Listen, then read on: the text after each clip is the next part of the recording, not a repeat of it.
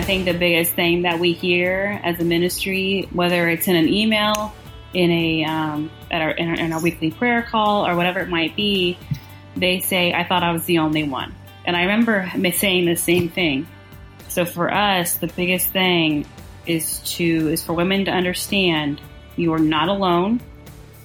You are not unusual in your struggle. You are not weird. This is a more common tale than they could ever imagine. Beyond all of that recovery is possible and that hope and freedom is there if they are willing to put in the work to get there. You're listening to Restoring the Soul with Michael John Cusick.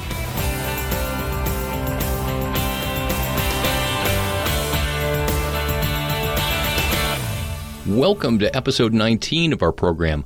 I'm Michael John Cusick. Today is the second of a two-part conversation with Crystal Renaud. For 8 years, Crystal was caught in the chains of pornography, but eventually found healing and freedom. Out of her own journey, she founded and serves as executive director of Dirty Girls Ministries, an organization that exists to provide help, hope, and healing to women struggling with pornography and sexual addiction. Crystal is also author, speaker, and professional life coach from the Kansas City area, and her books include Dirty Girls Come Clean, in which she shares her story of freedom and includes steps and recovery questions for personal or group study. Crystal's second book, 90 Days to Wholeness, expounds upon Dirty Girls Come Clean to journey women through 90 days of daily recovery. Her work has been featured in the New York Times, ABC News, CNN, Christianity Today, The 700 Club, and more. She holds a Bachelor's of Science in Psychology and 4 certifications, including professional life coaching from the American Association of Christian Counselors. Join me now as I speak with Crystal for part 2 on Restoring the Soul.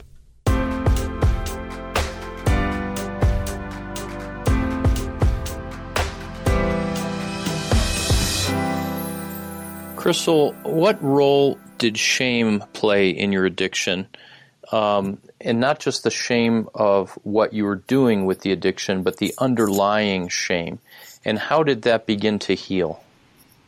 I think for me, shame was a driving force, even from day one, because I think I was ashamed that I liked it day one.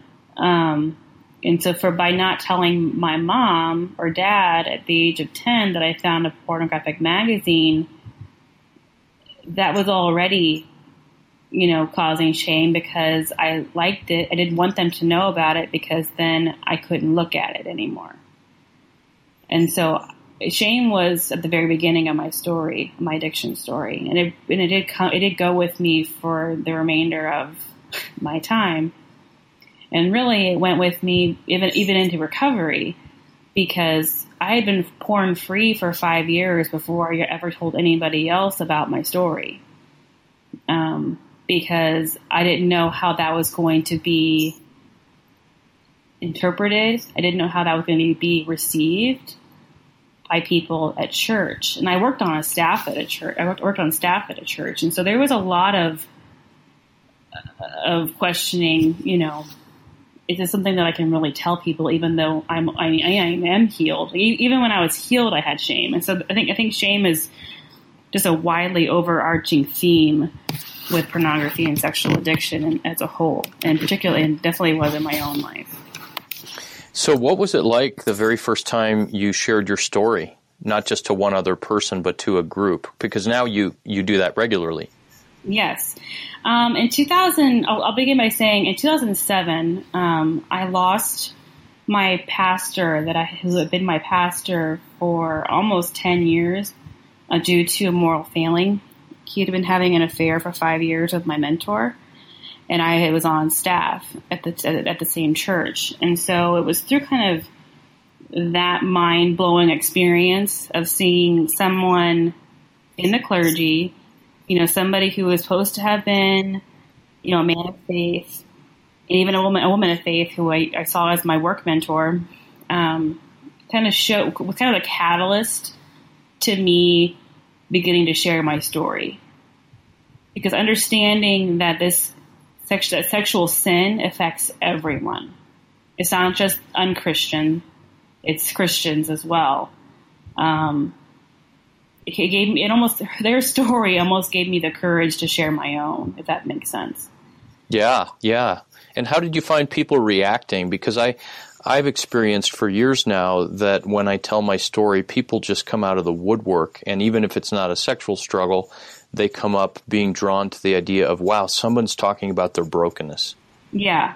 And I think for all of us on staff at the time, the idea that this man that we all looked up to was a very broken man really almost became introspective about our own brokenness.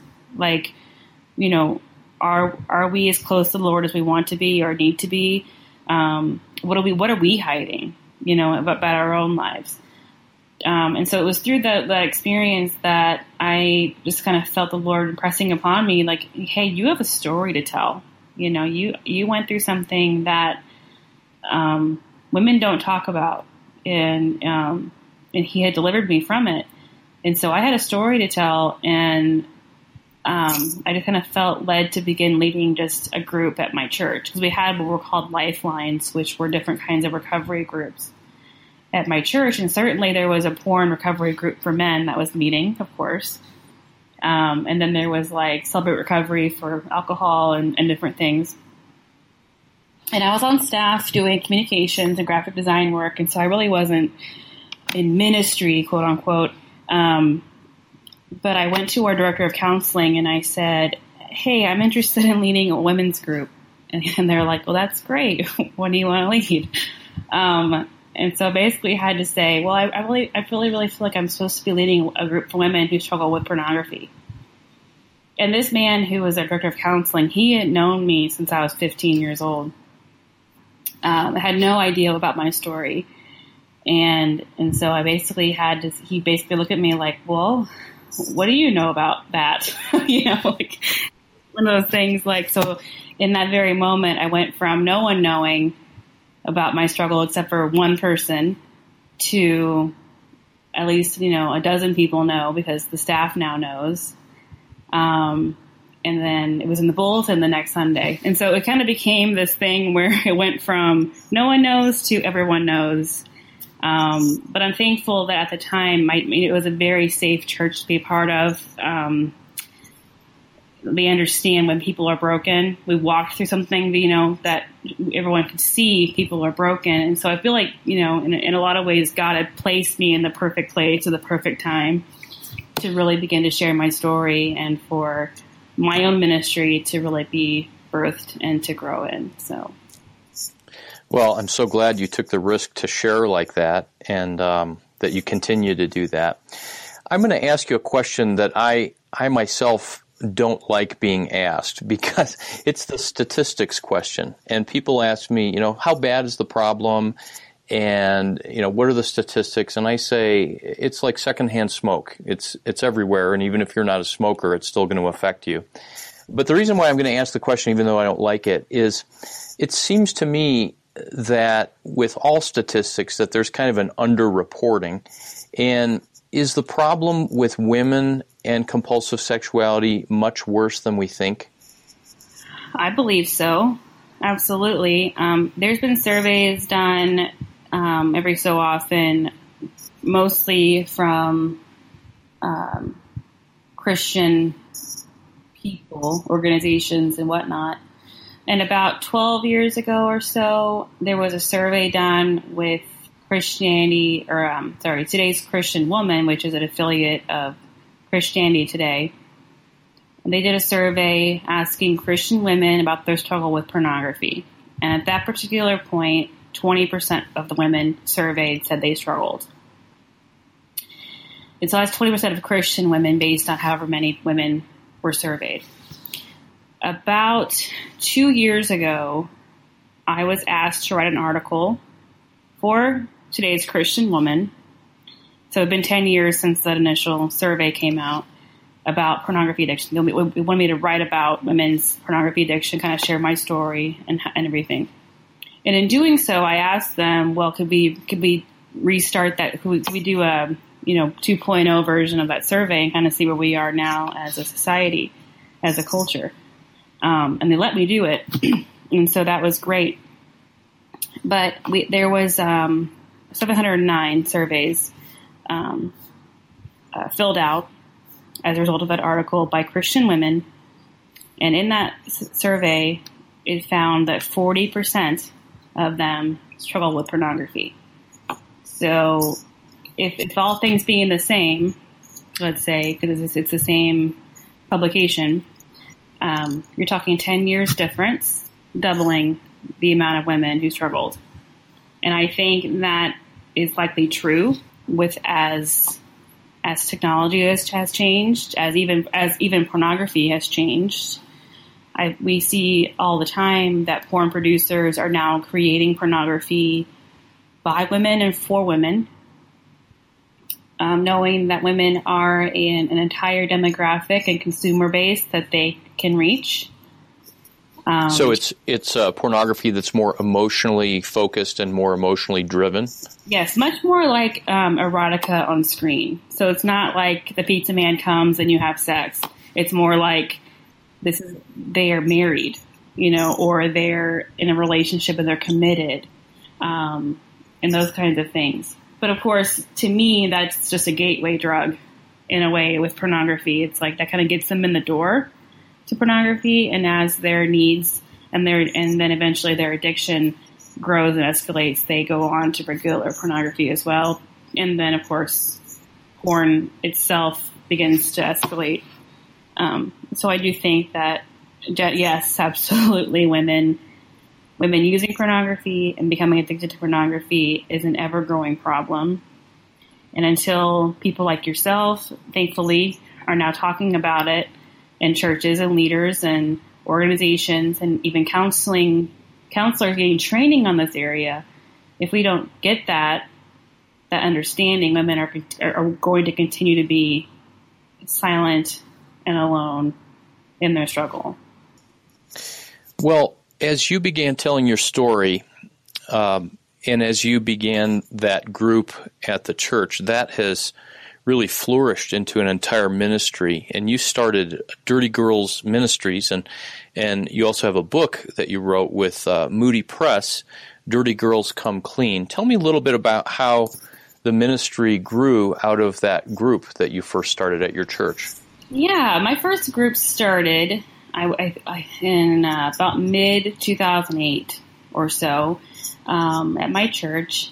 And to be honest, it was a very small group of women. There was 3 or 4 of us in that group. And the irony of it was none of the women who came to the group actually went to my church, which I think is an interesting thing, because it kind of shows women don't want to be seen going into a classroom for this struggle.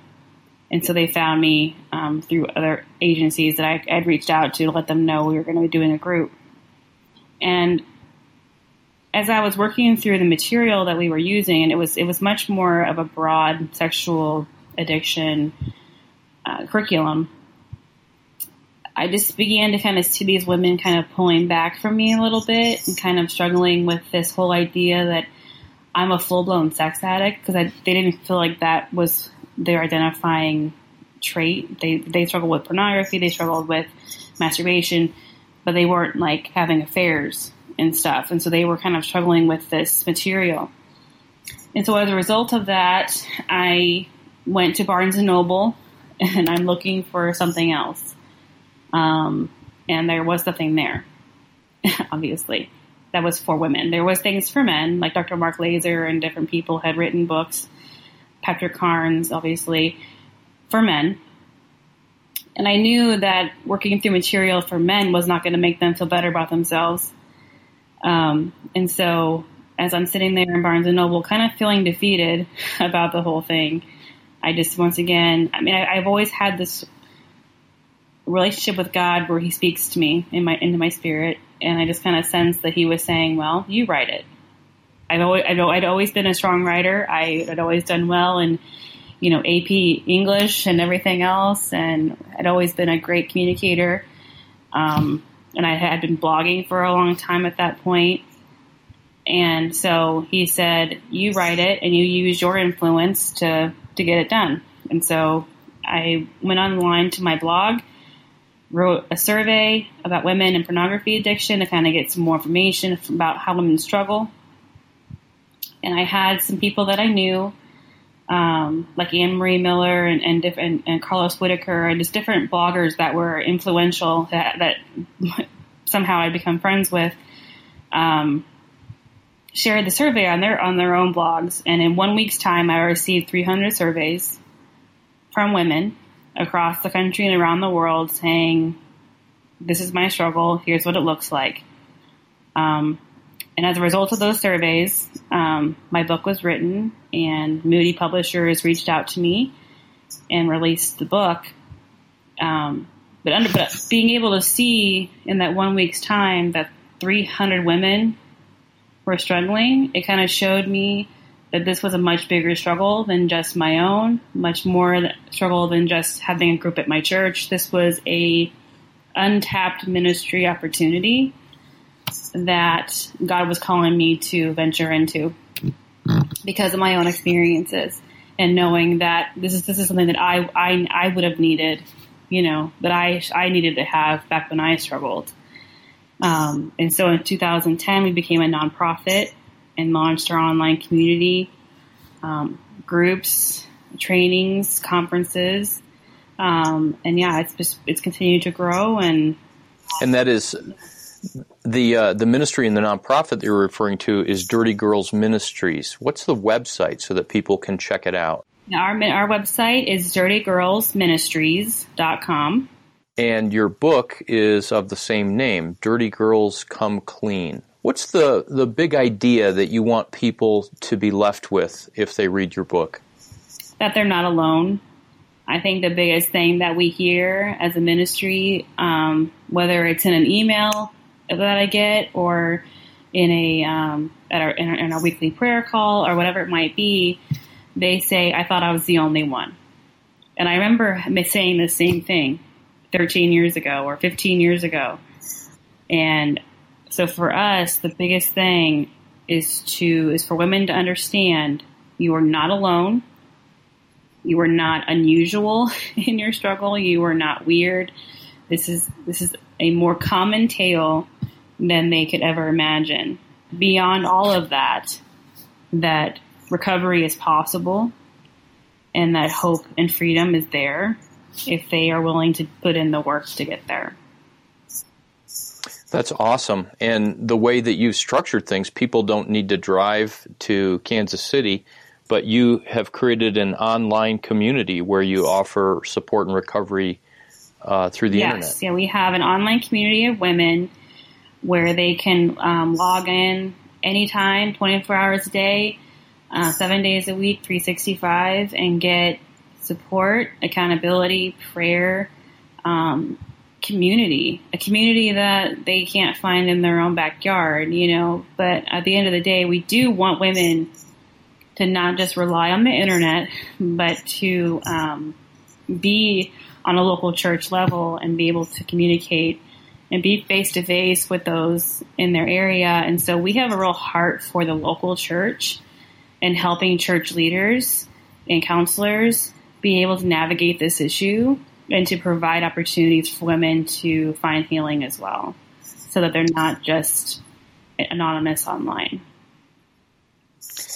And in partnership with the local church, part of what you do is, you just said that you provide resourcing, and you do a conference that you told me earlier that it's going to be online this year, but I want to hear about it. It's called the Whole Women Weekend. Yeah. What is that, and how do people find out about it? It's basically a weekend retreat, and we've done it. This will be our fourth year. We've done two that were at brick and mortar at churches, and then we've had one other one that was entirely online. And this year we're going back to the online model, and the entire focus of our retreat this year is pornography recovery. And so we are going to have it on December 31st, 2016, on New Year's Eve. It'll be online. And the whole idea is to start the year porn-free. And so with that, they are going to be able to log in, or we'll just kind of go online and watch and listen to speakers, interview style, about testimonials of women who struggle.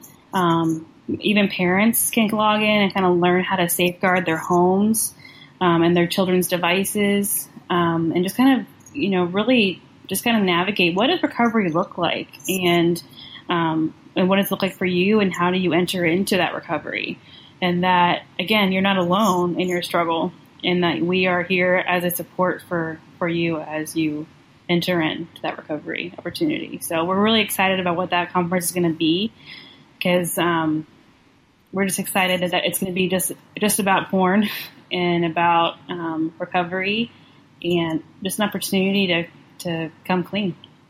That is awesome. And I love the fact that it's online and you're using technology to redeem technology. Oh, that's been the biggest thing since day one, is the idea that the internet can be the best and worst place for an addict, because in order to go online, you're tempted to go where you're not supposed to go.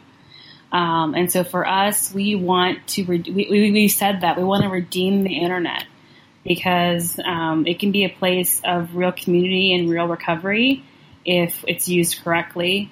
And it really, I believe, is one of the greatest instruments that the church has at their disposal to spread the gospel as well. So all of us need to use the internet in a way that is redemptive and to make it a safe place for people to be.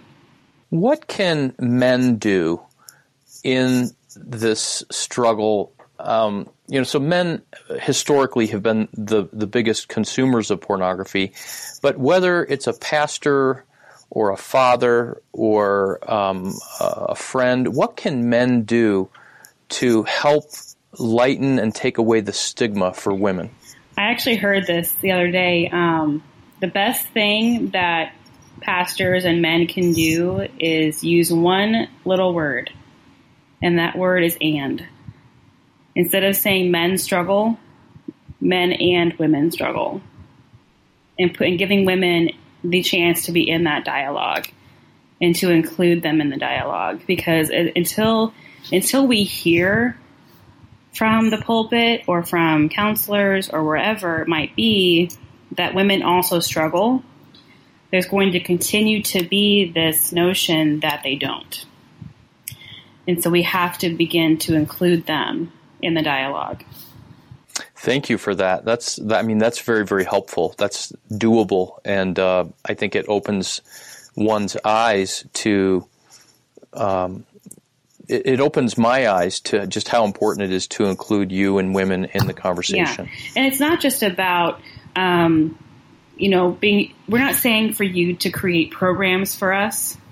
I think that it does need to happen, but you don't have to recreate the wheel. There's ministries like mine. There's Bethesda workshops in Nashville. There's Jessica Harris, Beggar's Daughter. She has a blog, that she writes about women in recovery. So there's places that you can refer women to. So it's not just about feeling like you have to have somewhere for them to go. It's just a matter of including them in the dialogue and saying, so that they don't hear on a regular basis, this is a man's issue. They need to be able to hear that this is also a woman's issue. Men and women struggle with pornography. And that's really going to be the most critical thing that leaders can do just to get the stigma off of it, is to include them in that.